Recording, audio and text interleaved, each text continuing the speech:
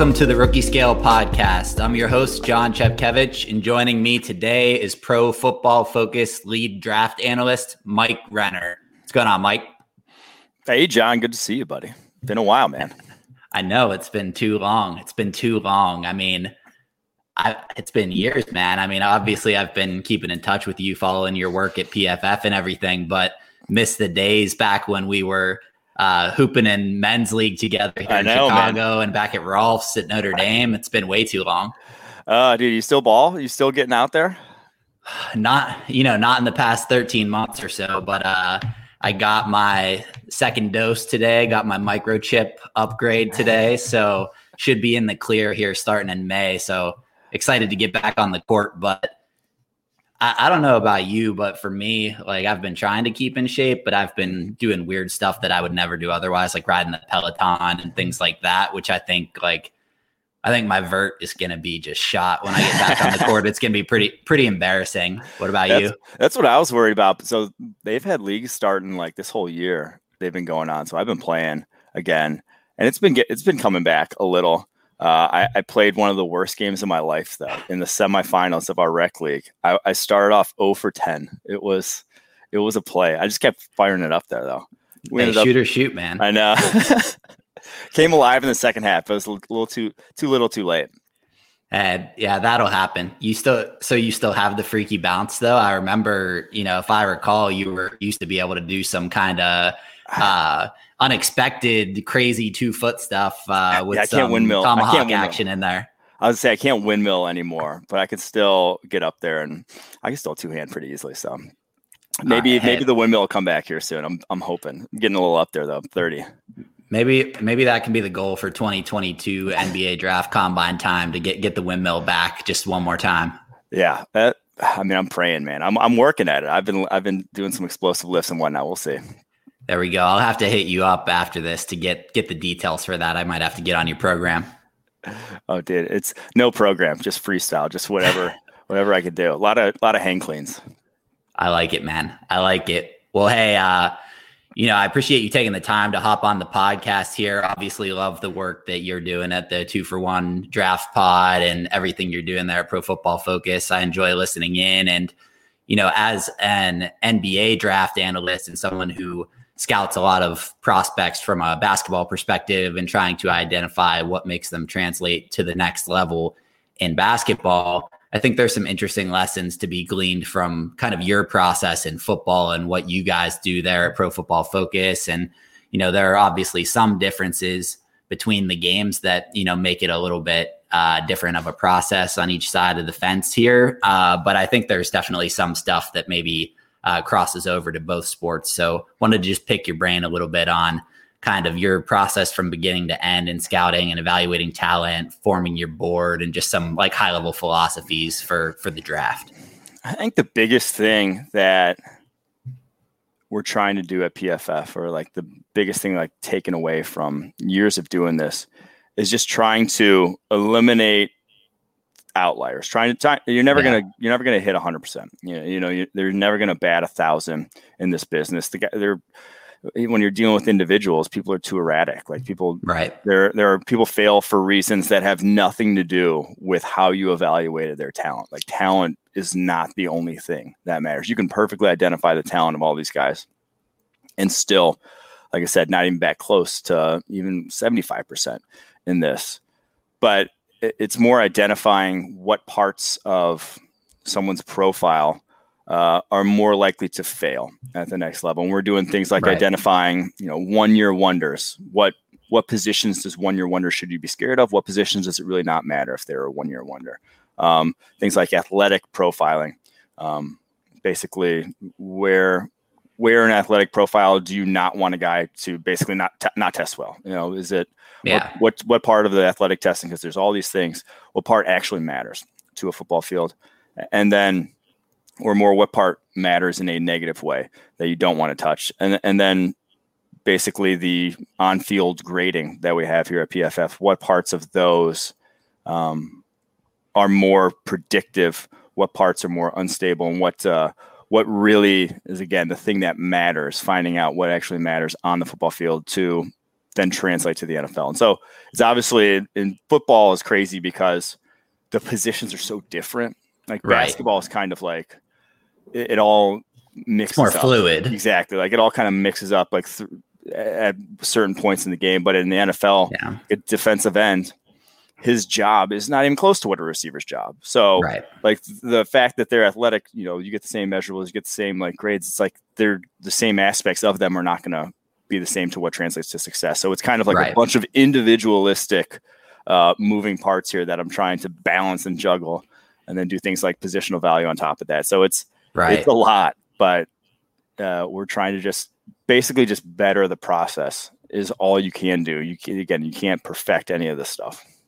Right. Yeah. It's important to take that holistic view. But like you said, there's stuff that you just can't predict, even with the best data in the world, like the off field or off court stuff. I mean, I'm sure over the years, as you've gotten more plugged in, you've been able to get more intel that can help kind of paint that picture and give you a better sense of that sort of thing. But there's always stuff that you're never going to know and be able to project forward into someone's career. But like you said, just, taking that macro approach and having as much good information as possible, and then weighing sort of positional value type things, which I think is one of the most interesting things you guys are doing, kind of helps you be right more often than not, or versus consensus. That's really all we're trying to do is just, I mean, that's like analytics in general, is to, what's the small edge you can get? Where can you just be right a little bit more or get value a little bit more than someone else? Do that over the long run, and you're going to have better results over the long run. And it's very similar to kind of, I saw Eric DeCosta, I think it's his name, the Ravens GM, talking about how they've always just said, we want more picks in every single round. We don't know who's exactly are going to be the best players, so we want more chances at finding who exactly are going to be the best players.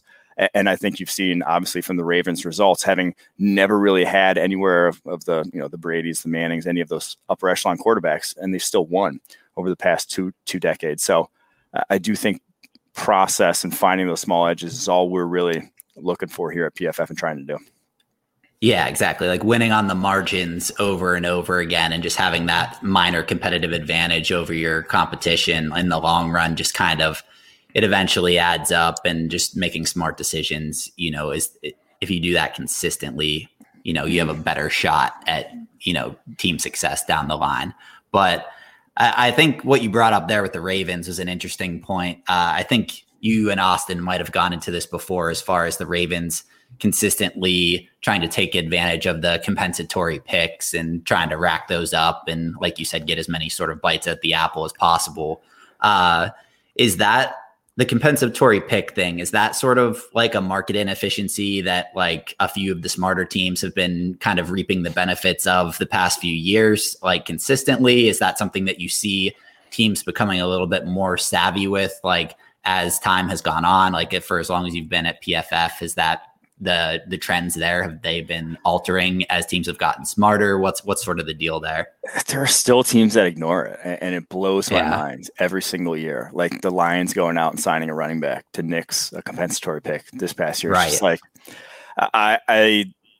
it matters. Like the more you can build up, again, the more chances you have, and just being cognizant of it is, like you said, such a market inefficiency, even still from what we've seen, that teams just don't take advantage of. Too many teams are so afraid of, it's the risk aversion, right? Yeah. Like, so many teams are so afraid of being like bad at a certain position, where it's just like, you got to trust, if you're bad at a certain position, well, then find the talent in the draft. It really, it really keeps coming back to that teams just don't factor in something that's like can provide value for you. Yeah, there's just like a lot of surplus value to be realized and opportunity costs that people aren't really weighing correctly, whether it's in the NFL or the NBA. Like what comes to mind for me as sort of an equivalent or parallel to that in the NBA is sometimes you'll have some underclassmen that are testing the draft waters in a given year, and kind of the consensus boards and mocks and everything might have a certain younger player that maybe had a lower minute threshold, but showed some pretty strong indicators of, that they may be an NBA player down the line. those guys are getting ranked a little bit lower maybe than they should be.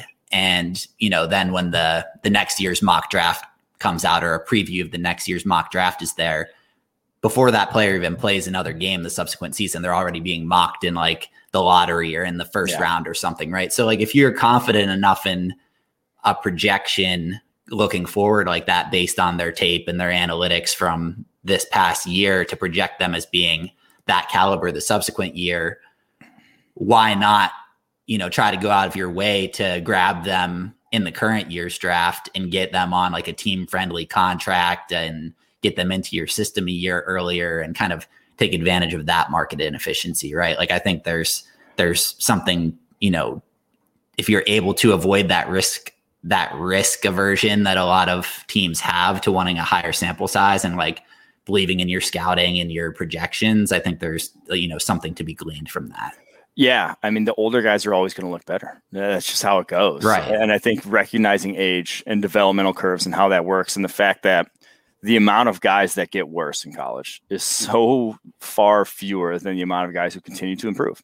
And so you're going to, I think, getting those younger guys in the NFL, when you're in a franchise that, maybe not necessarily first round when that guy's expected to come in right away, but especially third, fourth round, I think that's when I'd start taking chances on 21, 20-year-olds, the guys that came out early, but maybe not, like they'll say they shouldn't have, could have been higher picks if they came back to school, those sort of guys. That's what I'm going to take them because, like I said, the amount of times we see guys blow up as seniors after lackluster junior years, there's a lot of that. All of a sudden, that guys who would have blown up as seniors now on your team that would have gone a lot higher. So I do think recognizing that is also a big part of, just like how learning curves work, is a big part of scouting as well. Yeah, definitely. And I mean, there's some kind of major differences from as far as the development curves and aging curves and valuing kind of sample size go between basketball and football, in that, with the NFL, it's at 3 years after high school. So there's, before you're draft eligible, versus in the NBA, it's 1 year. So, oftentimes you are getting a larger sort of sample size or seeing a guy a few years in the collegiate context for the NFL versus the NBA. So I think, with basketball, we probably put a little bit more value on pre-college tape and pre-college sample with high school AAU, those sorts of things. Is that something that you factor in at all? Like, are you kind of getting into the weeds with all of that, or is it just not worthwhile enough of an endeavor for you, knowing that you'll get at least like 2 to 3 years of college data and sample? I don't think so, because a lot of, I guess, like star ratings production at that point is based on how physically developed you were. And so then that comes out in the draft with athletic testing and that sort of thing. It's like, then take the guys who are good athletes later on. But like, just because a guy was a 5-star, and if he didn't play well in college at all and then tests like a bad athlete, it's like, well, what are we doing here? Like, just because he was a 5-star doesn't mean that he's got this, untapped sort of potential. Yeah. It just means that he grew before everyone else probably then at that point. Right. Now, I think that makes sense. And then you were just touching on athletic testing. So I think maybe in football, some of the physical traits are maybe rightfully weighed a little bit more than in basketball, just due to the physical nature of the game. But, to what extent, when you're kind of building out your draft board or valuing players beyond the positional value stuff, like say you're doing your, defensive end or edge rankings or your safety rankings or positional rankings, how do you sort of weigh your PFF grades, their on-field performance over time versus the measurables at the combine? And I guess, I'm sure it varies position to position, but how do you kind of like add that all into the equation? That's what we're kind of still working on. And it obviously varies, like you said, position by position. Quarterback is not going to be like, to a degree, it's far more of a performance based. If you suck at quarterback, if you're not playing well, but have just cannon for an arm, basically like Felipe Franks this year, you got a cannon for an arm and can run for days. It's like, that really is not going to get you in the door if you didn't play good football. Whereas other positions, say like defensive end, where what you're being asked to do on a given play is a simple thing, being asked to beat a block. And so if you have 36-inch arms and can run a 4.5, you're only having to do a real simple thing then to actually produce at the NFL level. And right. And you trust that NFL coaching can kind of like upskill your technique if you have the baseline physical traits. Exactly. And it's not even like you just don't even need that much technique at that point when you are the freak and like, right. You just gotta, it's kind of like boxing where it's like, if you got the length advantage and you got the explosiveness advantage, the other guy's not gonna be able to touch you. You're always going to hit him first. So that's obviously position by position, but if we're like stacking towards the top of our board, production's like you got to meet the threshold. It's got to be showing up on the football field for us to even feel close to comfortable drafting that guy in the first round. Even if you are, world class athlete. Yeah, I think in basketball, it definitely matters a lot. Like wingspan, standing reach, especially for like big guys, those things matter a good bit. And oftentimes they serve as sort of like almost like a tiebreaker. If you have two kind of similar prospects, if one kind of has better measurables in that regard, maybe that can help, seal the deal and give them the edge over a comparable prospect, I would say. Another thing that I think is difficult to get a grasp of without kind of years of experience is kind of accounting for team scheme and context and kind of strength of opponent and like, what specific coaches, like to do or how they utilize their players at the collegiate level versus what they'll be asked to do at the next level. Yes, for example, like Kentucky is a school in basketball that, oftentimes you see guys with lower levels of production in college because they come into Coach Calipari's system and maybe he's trying to get them to improve on something specific about their game or fit into a specific role at Kentucky. But when they get to the NBA level, they kind of flourish because they get a little bit longer of a leash and can do a little bit more than what they were asked to at the previous level. Are there programs in college that you see similar trends with? And how do you kind of account for like the context of team scheme when you're projecting to the next level, especially with like a wide variety of different offenses that are run in college football? Yeah, that one's, I don't think there's any sort of corollary in terms of like players being underutilized, like any real scheme that underutilizes. I think maybe the biggest one would be just like a run heavy offense with a good wide receiver. That oftentimes where just guy is not featured, or vice versa, a good running back in a pass heavy offense where you're just not getting featured to your strengths. That will happen at times. I don't think there's one school or specific like scheme that is the case with, but it's always sort of, you're looking at, that's why I think the traditional scouting is just physical tools based. What can you do athletically? How is your build? Because that doesn't change. Or like that can change a little bit, but like that is who you are. That then you can tell, what role based off of, all those things that they have, what role then would be best for someone. But I think you have to blend the two in terms of like how well they actually did at XYZ that they were asked to do, and then what physical tools they have to project to said role in the NFL. And that's kind of like, that is like the definition of scouting and like what we're trying to do here. So I do think though there is not as much of that as like a lot of times if you see a guy playing in college, he is being asked to do or will be doing a very similar thing in the NFL. Yeah. It's rarities that you're really seeing guys having to either change positions, change roles, that sort of thing. But it is definitely a big factor for a lot of, finding basically hidden gems and that sort of thing. Right. Who sticks out to you this year as sort of like the toughest eval from like a square peg round hole perspective from, that maybe their college role not aligning super directly with what they project as or what teams see them as at the next level? Oof, that's a good question. Trying to think here. I think the interesting one is going to be the slot receivers in this draft class. Yeah. So you got Elijah Moore from Ole Miss. You got Kadarius Toney from Florida. They didn't play the outside at all. Right. Now, if you're drafting that guy in the first round, I'm trying to think if I've ever seen just like a pure slot receiver draft in the first round. If you're drafting a guy in the first round, he's going to play outside for you. You're going to ask him to do that. And so it's a much different role. You're running a completely different route tree. You're having to do a completely different thing in terms of getting off press coverage, getting vertical down the football field more consistently. And now we haven't seen him do that. Can they? Possibly. I think Elijah Moore can. I think we saw enough from him to say he can. Kadarius Toney, I have more questions about, but it's like that's kind of those are the guys that I'm curious to see where they end up going because, like I said, people just don't draft pure slot wide receivers in the first round.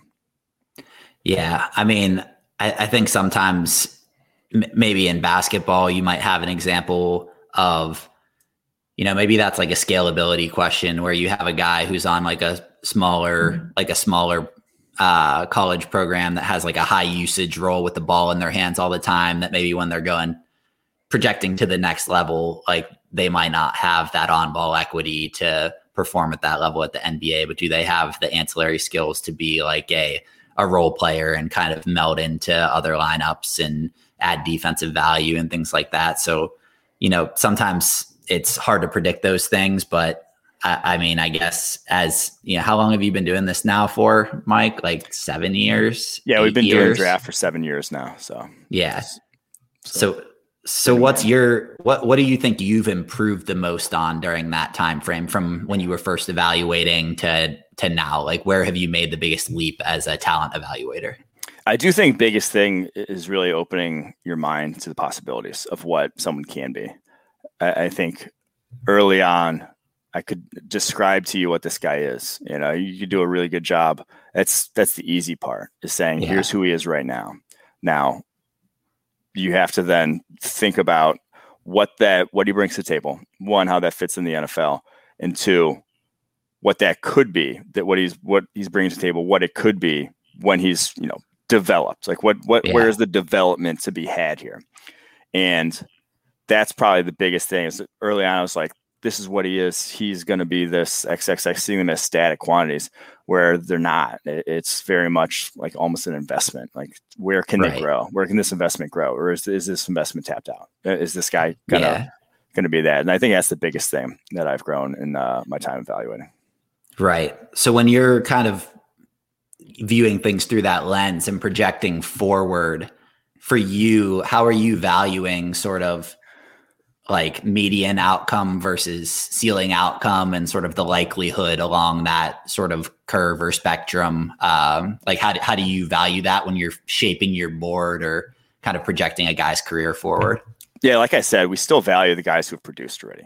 Like if you really have, and if you're good on a football field right now, because of the admitted fact that so many of these guys don't work out, half the first rounders are not going to be quality NFL players. Right. So I want a guy I know is, if I'm going early, I know already is good at something. Like I'm going to draft a guy who's already dominating on a college football field. So that's 1A. But then 2 is obviously if a guy's dominating college football field and maybe they're, below the sort of athleticism thresholds for a certain position, or maybe they have really short arms in their defensive end, and it's just how are they going to get after the quarterback at the next level? And maybe that's like a Luka Garza type in basketball, right? Like this guy that's absolutely obliterating college basketball, but the way that the game is and, how he would likely test athletically as a big man, like that's just not what teams are necessarily looking for. Like, how does he stay on the court in high leverage situations? Right? And that's like, I think this year, Mac Jones, the Alabama quarterback, is that guy. It's like, he's not athletic. He doesn't have a big arm, but his on field was about as good as it gets. So it's where are you balancing that in the grand scheme of things. And so that's kind of, again, like that's really what we're trying to figure out here is the problem. Yeah. Mac Jones. I think of him as the fat upside guy in this draft class. There's always a few fat upside guys in basketball that you're like, if this guy can just get into an NBA strength and conditioning program, like he's got all this skill and feel and IQ and knows how to play, but maybe there's some untapped potential there. Do you think if Mac Jones can kind of, get on with a nutritionist and get in better shape, that maybe there's some untapped potential there as well? Yeah. Like have a Le'Veon Bell rookie year where he dropped like 30 pounds, Le'Veon. Yeah. I mean, you probably should. I'm like, if you're not doing it at Alabama though, where I don't think they might have a better strength and conditioning program than, the NFL place he's going to go. True. I'm not sure that switch is ever going to flip, but yeah, he definitely could stand to lose a few. We'll say. So another thing I wanted to touch on a little bit, and we've alluded to some of it, but like the role of analytics and what you guys are doing at PFF as far as, how built out is your sort of historical database and like your data science team, and do you sort of work hand in hand with some of these guys that are more technical to factor in some of these deep analytical evaluations into your scouting process? And then how do you balance that versus film? And like, have you picked up any sort of technical like data analysis or modeling skills along the way? I have not. No, I don't know shit about any of that. I leave that to them. I more like pose them questions or like, we'll ask them things that are, or more like, and also like tell them things about like the game. Like here's what I believe about XYZ position. Here's like something like that I've seen that I think matters more. Like does the data back this up? Or, exactly. Yeah. And so, we have a team of like 6 guys working on. Now they mostly do a lot of it's focused towards just NFL in general, evaluation at that end. But there is a good deal of college, and we collect obviously more data in college than anyone else does. Yeah, and sell that back to NFL teams, and a lot of those guys work with NFL teams to kind of try to like solve problems for them specifically and whatnot. Right. That's what they do. But we're still trying to do basically, we talked about find what matters at certain positions with the whether it's athletic testing, whether it's what part of the grades are most translate the best, that sort of thing. Level of competition, all these sort of things. Those guys are kind of grinding to do college to pro projections. And like you said, giving projections in terms of like range of outcomes and where guys could end up on either end, instead of just saying, here's what they're going to be, more saying, here's the range of what they are likely to be based off of historical, how they've done over the past 7 years of grading these guys in college football.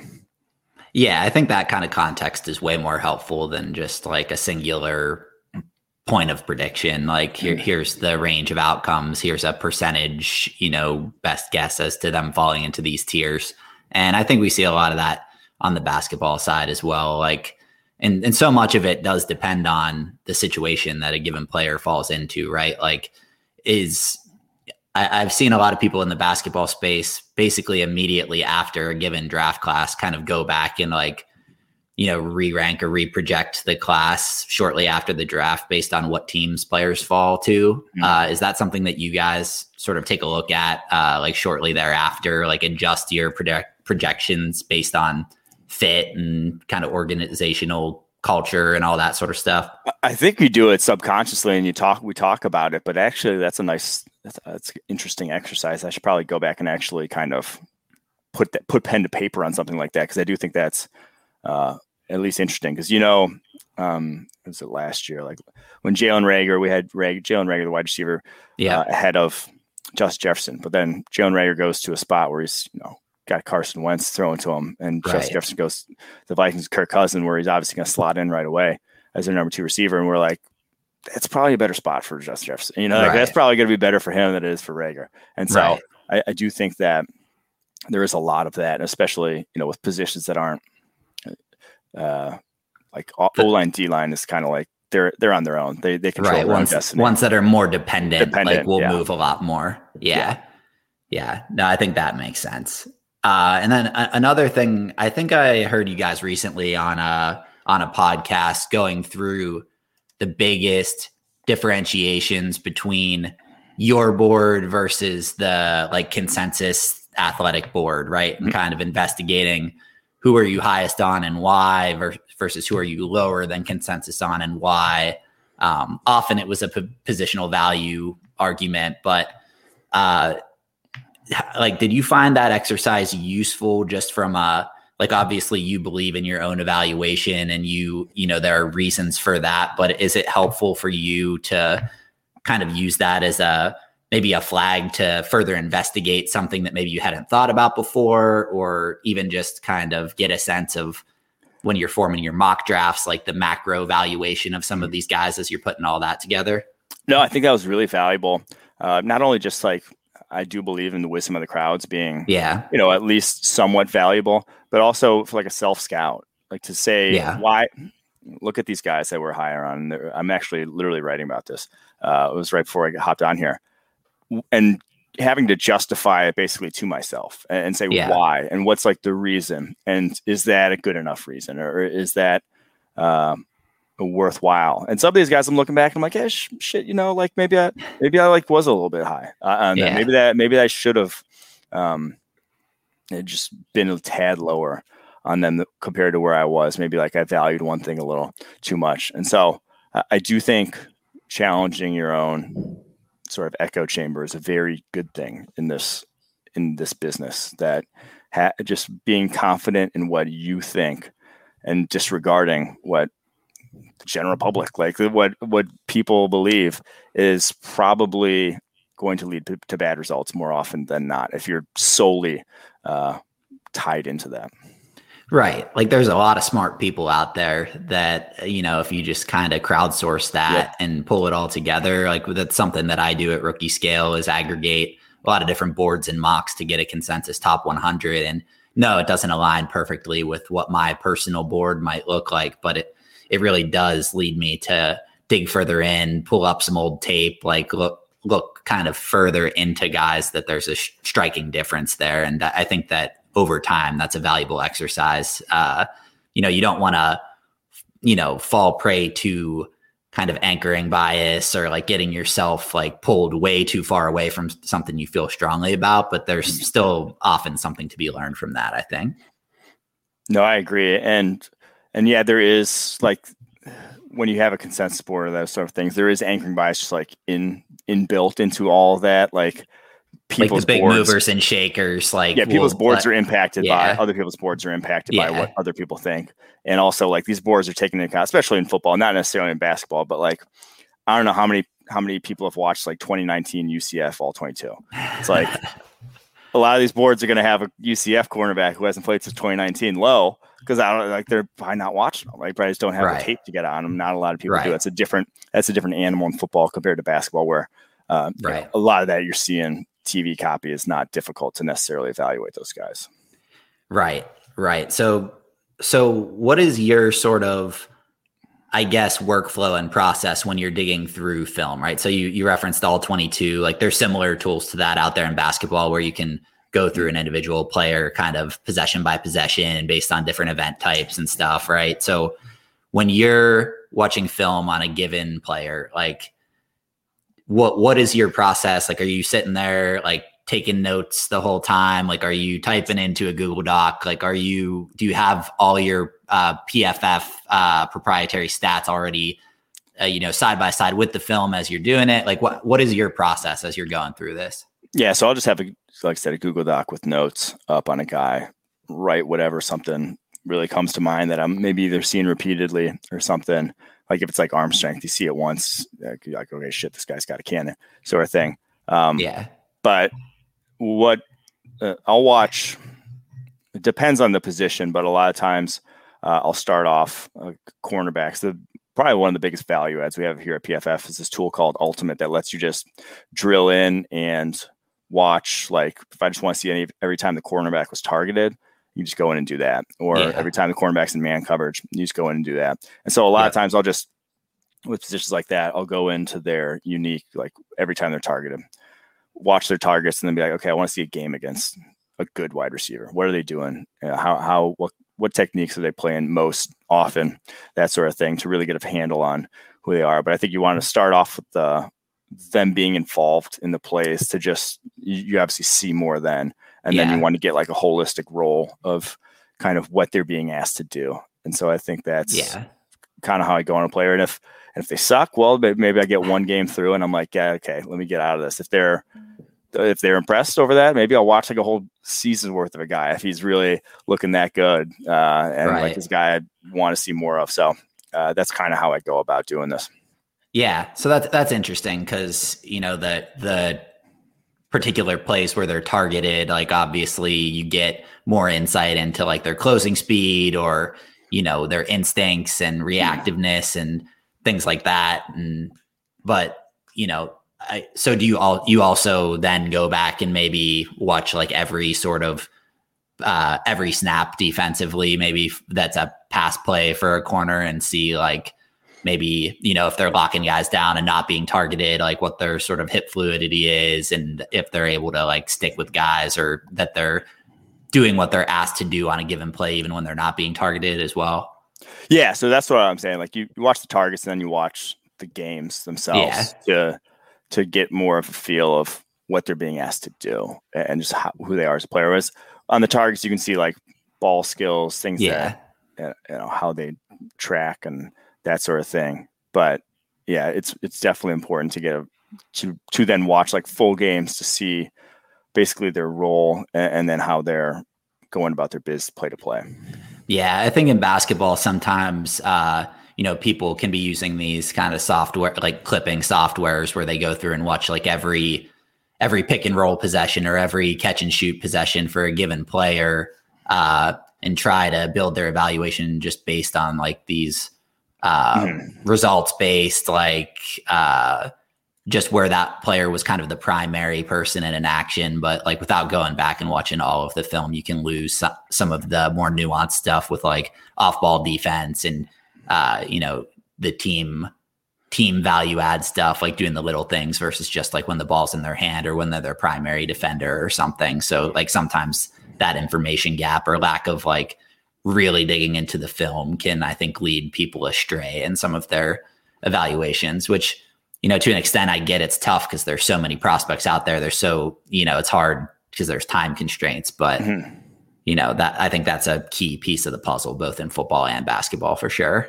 Last thing I wanted to touch on was the positional value stuff we were talking about earlier, right? It's come up a few times, and I think there's a pretty strong parallel here between basketball and football. And, basketball, the kind of primary example is like a devaluation of big men or centers in the modern game, right? So, maybe it doesn't make as much sense to draft a big man really high in the lottery, given the opportunity cost of, you can pick up a pretty solid center off the scrap heap in free agency on a team friendly deal that can give you some value. And it makes more sense to take swings at, big wings that can guard multiple positions and be a primary facilitator offensively with size, right?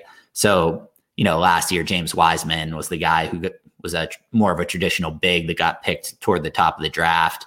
And LaMelo Ball was picked shortly thereafter as like a, skilled 6'7" plus wing primary initiator type guy, right? So in football, so the positions, obviously quarterback's like the most obvious one, right? But like wide receiver, O tackle, edge, D tackle, corner, right? Like those are kind of the positions that like I think you guys have done some analyses where you're looking at like the average salary for some of the top guys at each of these positions, right? So you want to maybe just speak to that in more depth and kind of why that matters in the draft versus, free agent opportunities based on position. Yeah, I think it's it has to factor into your draft sort of conversation, because the biggest things at play here, one, every pick, no matter what position you pick, gets the same salary. So the 10th overall pick, if you draft a quarterback or if you draft a kicker, will get that exact same salary over the next 4 years. So that then, like I said, the average quarterback is making about 10 times the average kicker. So that has to factor into your decision of where to draft guys. And then the fact that, and this is different for the NFL a little bit from the NBA in terms of, I believe I'm not wholly versed on the NBA salary cap, but it is a capped league in the NFL. Yeah. So you have to basically to win Super Bowls, you have to be getting more value out of your $200 million than someone else is getting out of their $200 million. Basically, you have to be using your money more efficiently. And so how do you use your money more efficiently? Well, if you have guys that are playing positions that in free agency would cost $20 million to go sign, defensive end, $30 million a quarterback. If you have them playing for that cost controlled $4 million, whatever that would take at a top 10 pick, you're saving yourself a lot of money Yep. against salary cap that you could be spending elsewhere. Right. And then you can go out and sign a safety if you want, or a linebacker who may not be as expensive, and you can get good play at that linebacker position that is good play because that guy's played well for 5 years now. Yep. So I think that's something that has to go in. Now we have our beliefs about which positions are actually most valuable on the football field, and our wins above replacement metrics tries to quantify that. And that's obviously pairs up, but I think you'd be a fool not to try to pair those up in terms of, now it obviously is scheme dependent. What are you asking your guys to do? And that's going to play an impact on it. But it's like, again, it is a cap league. You have to be finding value where others aren't. And so just drafting a good player, if he plays a position that is not as valuable, is just doing yourself a disservice. When those are the lottery tickets, those are what win you, championships. The Bucs win a championship because they are paying no one in their second contracts. They don't have to pay a single. They're all rookie deals. Their entire secondary, and obviously Tom Brady helps, but like entire rookie deals in their secondary, rookie right tackle who's playing like an all-pro. That's why you win a Super Bowl, is because you have those sort of inefficiencies, and a linebacker who's a very good coverage linebacker playing at a high level as well in a rookie deal. It's like that's how you end up winning. You can't just go out and sign free agents and expect to win a Super Bowl. Yeah. No, I think that goes similarly for basketball as well. It is a capped league, like you're saying. There's rookie scale contracts that are set in stone based on the CBA for the first round. And like, if you can get a guy on a rookie scale deal, that plays one of these positions that, is going to get paid a ton, like these big wing stoppers or, guys like that. If you can get a guy like that on a rookie deal and spend money, elsewhere rounding out the roster, that gives you all that much more of a chance going forward. And there's even the trade value aspect of it as well, right? Like if you're drafting these guys that in these valuable positions, they're more likely to hold up as trade assets down the line too. Yeah. So Carson Wentz. Yeah. You get a first rounder exactly. back. Like the guy can suck balls and you can get a first rounder back just because he plays a position that everyone wants. Right. Versus like Saquon Barkley or Zeke Elliott or some of these guys, right? He's not fetching a first right now. Yeah. Which is, it's like such a tough thing for people to probably to get past, like just thinking about it. Like, yeah, Saquon Barkley is good, but that's just like not how this works. That game right? works, yep. Yeah. So how much did it hurt your soul when the Packers drafted AJ Dillon? Like I need to know. I need to see into the brain of Mike Renner when that happened. There was a video of it, and I mean, you saw me like dying. It's still on Twitter somewhere. I'm gonna have to go dig that up. Yeah, I'll send it to you. It was literally just like I think my face went blank. I thought I was being pranked. I just couldn't believe it. Like you draft a backup running back when you have a team that went to NFC Championship game. It just like eschews all concepts of value. It's unreal, man. Unreal. But, I think more teams will catch on to this over time. Like the NFL, I wouldn't necessarily view as like the most progressive league. Like it's kind of a little bit, you're not lying. Yeah. A little behind some other leagues as far as like, adapting to analytics and all these kind of, these thought processes and nuanced, ways of running organizations. So, I think eventually it'll catch up a little bit, but, I think we touched on basically everything that I was hoping to hit on here. But before we go, I know it's draft week for you right now, one of the biggest weeks of the year for you. So what does this week look like for you? Like, what are you doing between now and the draft? What is your sort of last minute prep? Like what value are you getting out of this week? Are you still evaluating in any way, shape, or form, or getting intel from mocks, or are you mostly just like doing a bunch of media stuff and prepping for actual draft day? I'm doing a shit ton of media stuff. I'll probably do like 5 radio hits a day, a couple podcasts, prep for our podcast as well. And then really right now I'm making notes and basically trying to prepare. So we're doing a show for the first round. We're doing a show for every single round here at PFF. That's going to be on our website and like on Yahoo. And so it's going to be out there. And so I basically try not to sound like an idiot when I have to talk about a player or a team. And so doing all that background, I've watched all these guys. I mean, our guide came out 3 weeks ago. I've done all the team research in terms of like exact needs on this roster. I think I hopefully know every single starting player in the NFL if I had to tell them off right now. So like that's what I've prepped, and now I'm just like going to find some Nuggets stats, something interesting to say about every single one once they get drafted. Come next Thursday, it's going to be fun.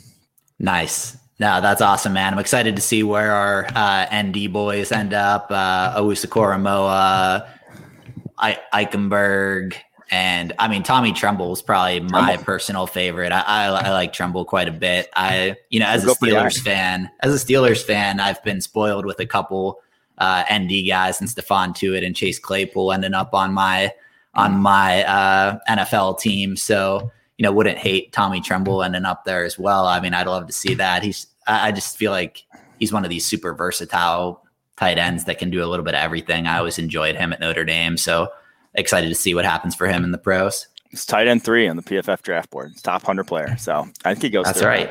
Yeah. Hey, that's what's up. Good for him. Excited to see how that plays out for those guys. And then you want to just quickly plug where people can follow you and PFF on social media and exactly where they should go for all your coverage this week and on draft day. Yeah. You can find me at PFF_Mike on Twitter. Where you can find a draft guide, which is 300 player profiles and like team pages, all the stats and grades and whatever you could possibly want on these guys at pff.com. Use the promo code draft30. It's 30% off. So any subscription gets the draft guide. And then we'll be live, like I said, all 3 days of the draft and a recap show. If you're interested, a little second screen action along with, the big dogs. So it'll be fun. Awesome. That's what's up. Everyone be sure to go check that out. PFF is really doing some amazing stuff in the space. Mike, really enjoyed having you on. And as always, go Irish. Thanks for having me, John. Go Irish.